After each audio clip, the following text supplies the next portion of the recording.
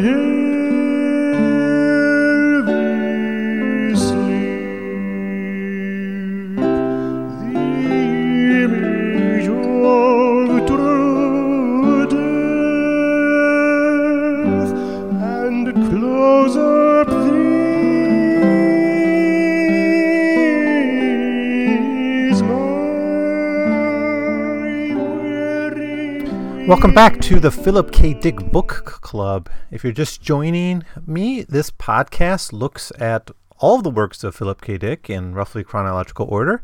We're currently looking at the stories of 1954, and I think we're about halfway through this large set of stories. I think there's about 25 of them. And we'll be looking in this episode at Survey Team. Survey Team is a nice little story about ecology and about the human impact on the environment and the morality of our use of the earth. I guess that's the way we could sum up what this story is about. It was originally published in Fantastic Universe in May of 1954, although you probably will find it in, most likely in the second volume of the collected stories of Philip K. Dick, which has its cover, The We Can Remember It For You Wholesale. So what I do in these episodes is I look at the plot summary and then I look at some analysis and I give my thoughts and comments as they come to me throughout it. So in this story we have a survey team essentially. They're on the planet Earth. They're near Colorado. It's two men, Halloway and Young. Now, this is set on Earth after a devastating war, and so a mine goes off, and it's kind of like a signal flare.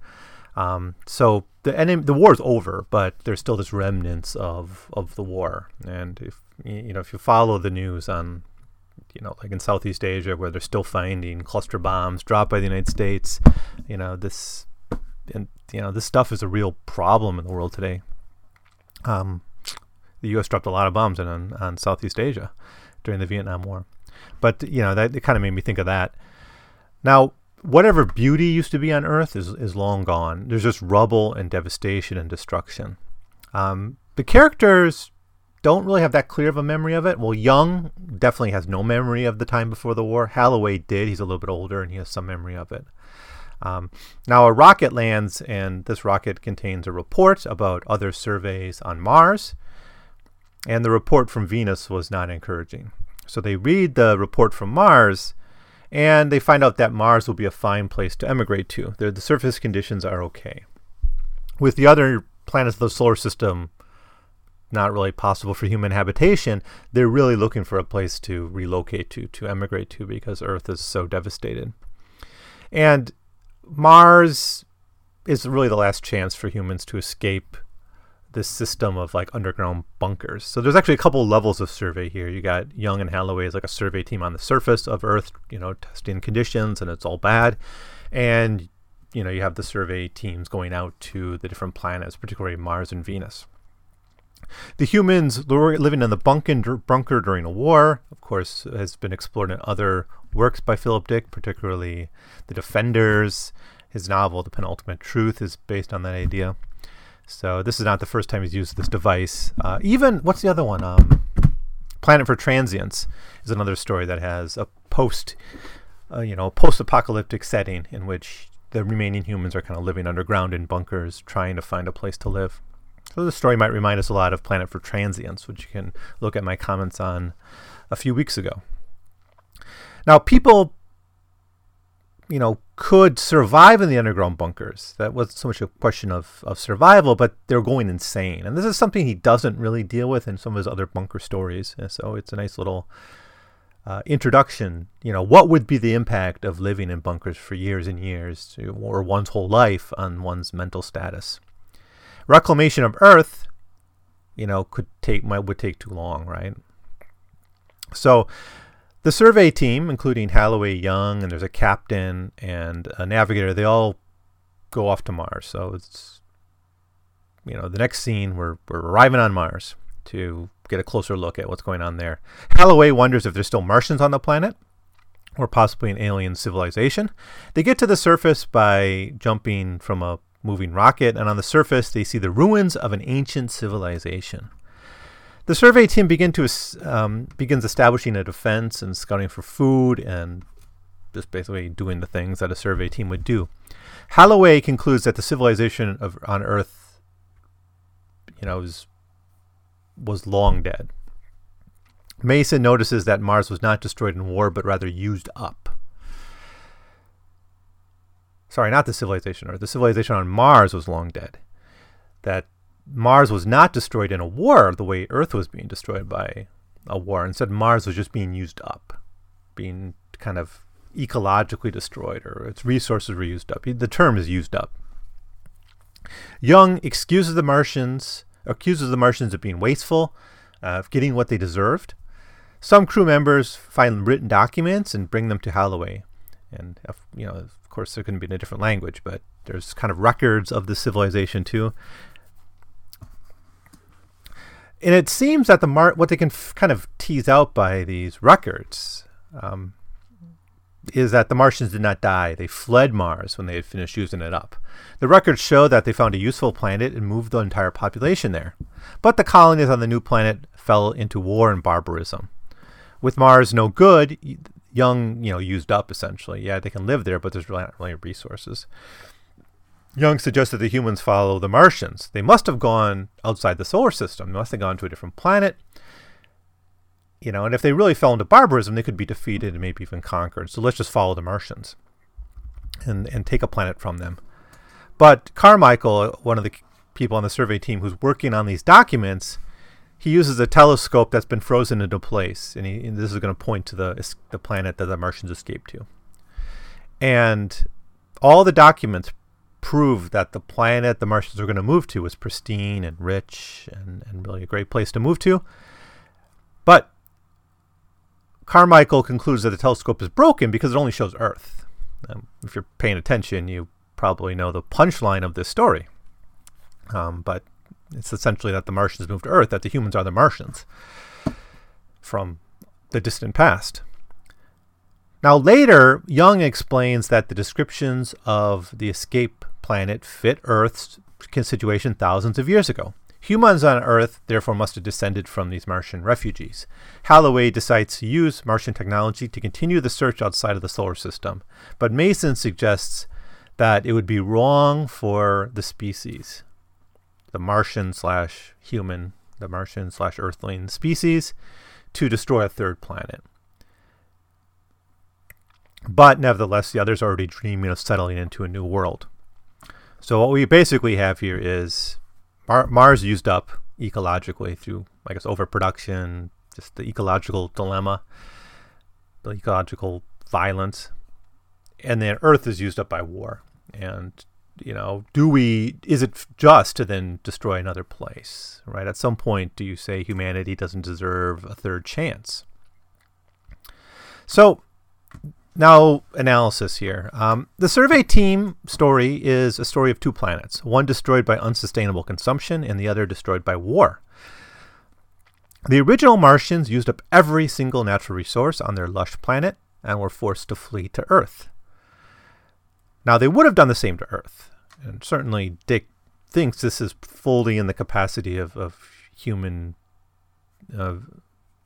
greed to use up a planet. It's what he does in novels or short stories like Autofac. So the Do Androids Dream of Electric Sheep is the same kind of thing, where Earth is just kind of the leftovers of a civilization.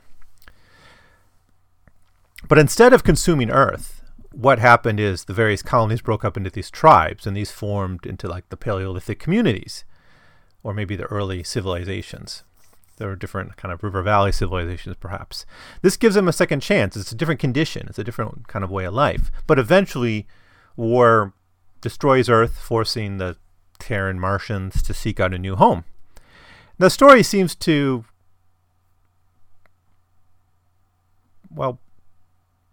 if you've watched the rebooted Battlestar Galactica, you kind of have this idea here of a cycle of kind of destroying a civilization, rebuilding it, and they got a line in that series where this has all kind of happened before. The descent into barbarism was a conscious choice, or in the story they actually become barbarians. They become like early human Paleolithic. They join up with Paleolithic tribes to get away to avoid this endless cycle. They have to destroy the technology. That's the ending of that series. Here it's forced on them by the fact that there's war or their planet was destroyed or whatever. The suggestion is that the Martians had a rather unified culture, right? Maybe that culture was sustained by rampant consumerism.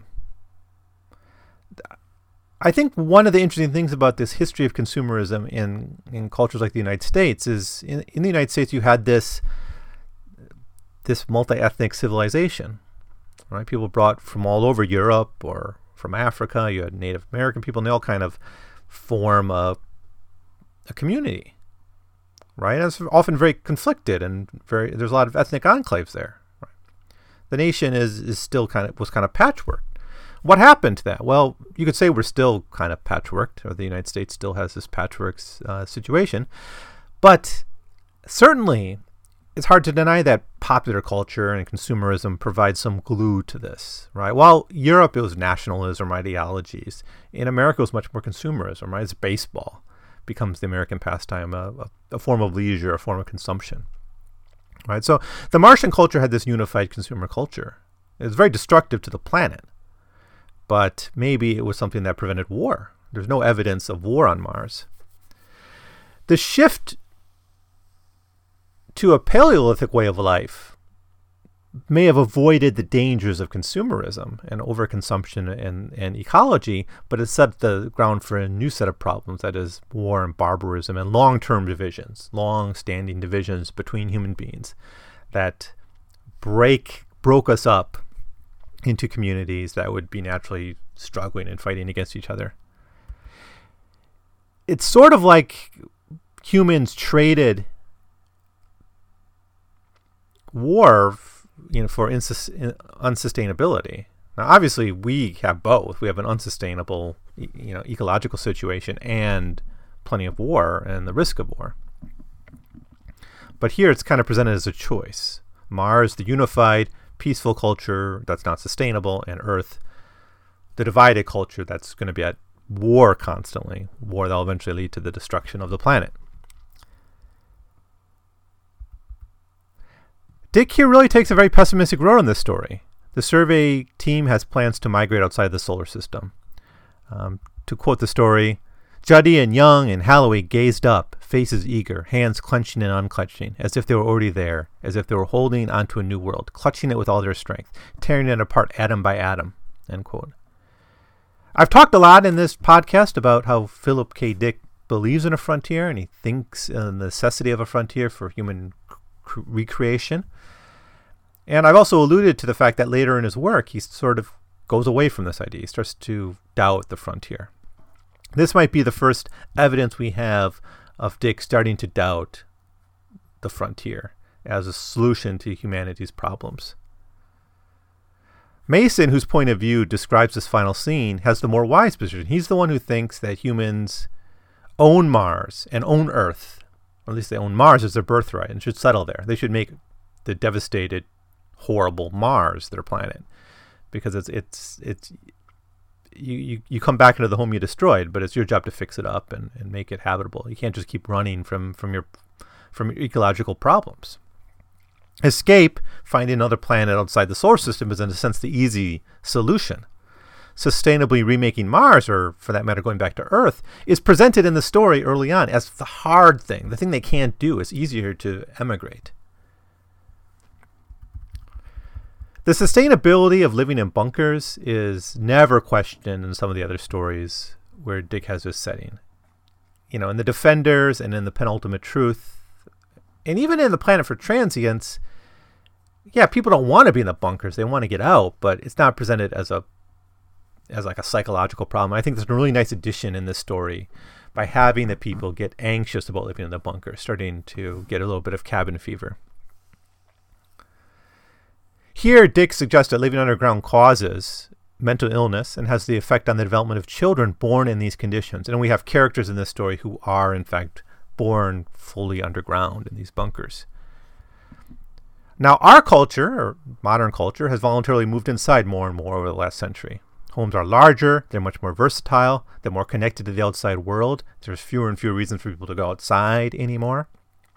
Amazon can send you your materials, the things you want. I think it's that Amazon has bought Whole Foods and is going to be able to deliver your groceries to you in one big package every month. What else? You can communicate to friends through the internet. You don't have to go to the movies anymore because you can have it beamed in digitally. People can work from home now, right? There's fewer and fewer reasons to go outside, so we can sort of become bunker dwellers, but not because of war, but more like the Martians, in the sense that we'd be kind of hedgehogging into our consumer culture.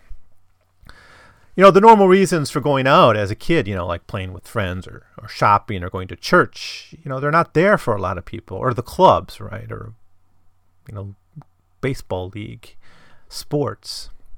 This stuff becomes less important to us. And I do think we're losing a third space. I haven't talked about it much in this podcast, or in the 100 Pages podcast. It hasn't really come up yet, but, this idea that we kind of need a third space. There's work and there's home, but there needs to be a vibrant third space. Sports clubs or social clubs or the Elks or the Lions or all these kinds of groups, Boy Scouts, bowling leagues, the pub, just a saloon, the labor union. These were all things that kind of formed third spaces for people.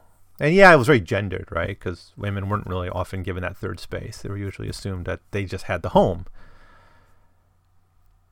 And so when there was third spaces open up, it tended to be men. So yeah, that's there, but I think we might be losing this a little bit as people kind of retreat into things we hear like the internet community stuff. And we do see a rise in mental illness. And I'm sure the reasons for that are complex and can't be summed up and everyone having cabin fever, but I think we lose something. It's not just about going outside and fresh air kind of thing, but you need to have that third space. And I think I'm trying to imagine what life would be in these bunkers, and I think that'd be part of the problem people would face, is really just kind of getting away from their small cubicle. Really, where do you go for space, personal space? I even feel it just living in Taiwan, where there's so many people in a small chunk of land. So that does it for Survey Team. It's a pretty coherent, focused story. There's really only the two themes I can think of. That is really these different ways of destroying the Earth, and what's the moral obligation about that? Do we have a duty to own the damage we cause? Or is it possible through technology to just run away from our problems by finding a new planet, or your marriage is messed up, you screwed up your marriage, you got in a big fight, well, get a divorce and find someone new, start over again. Is that the best way to deal with our problems? I hope not. And I think Dick doesn't, is sort of saying here that we should own the things we devastate and destroy. The other one being, just what is the effects of kind of living underground and in close quarters and without sunlight and nature, or without kind of a third space. What is the effect on that of people's mental health? So I guess that does it. Thank you so much for listening, and I'll be back with another story, another one of Philip K. Dick's stories shortly. Come and possess my tired thoughts once more. That living dies, that living dies, that living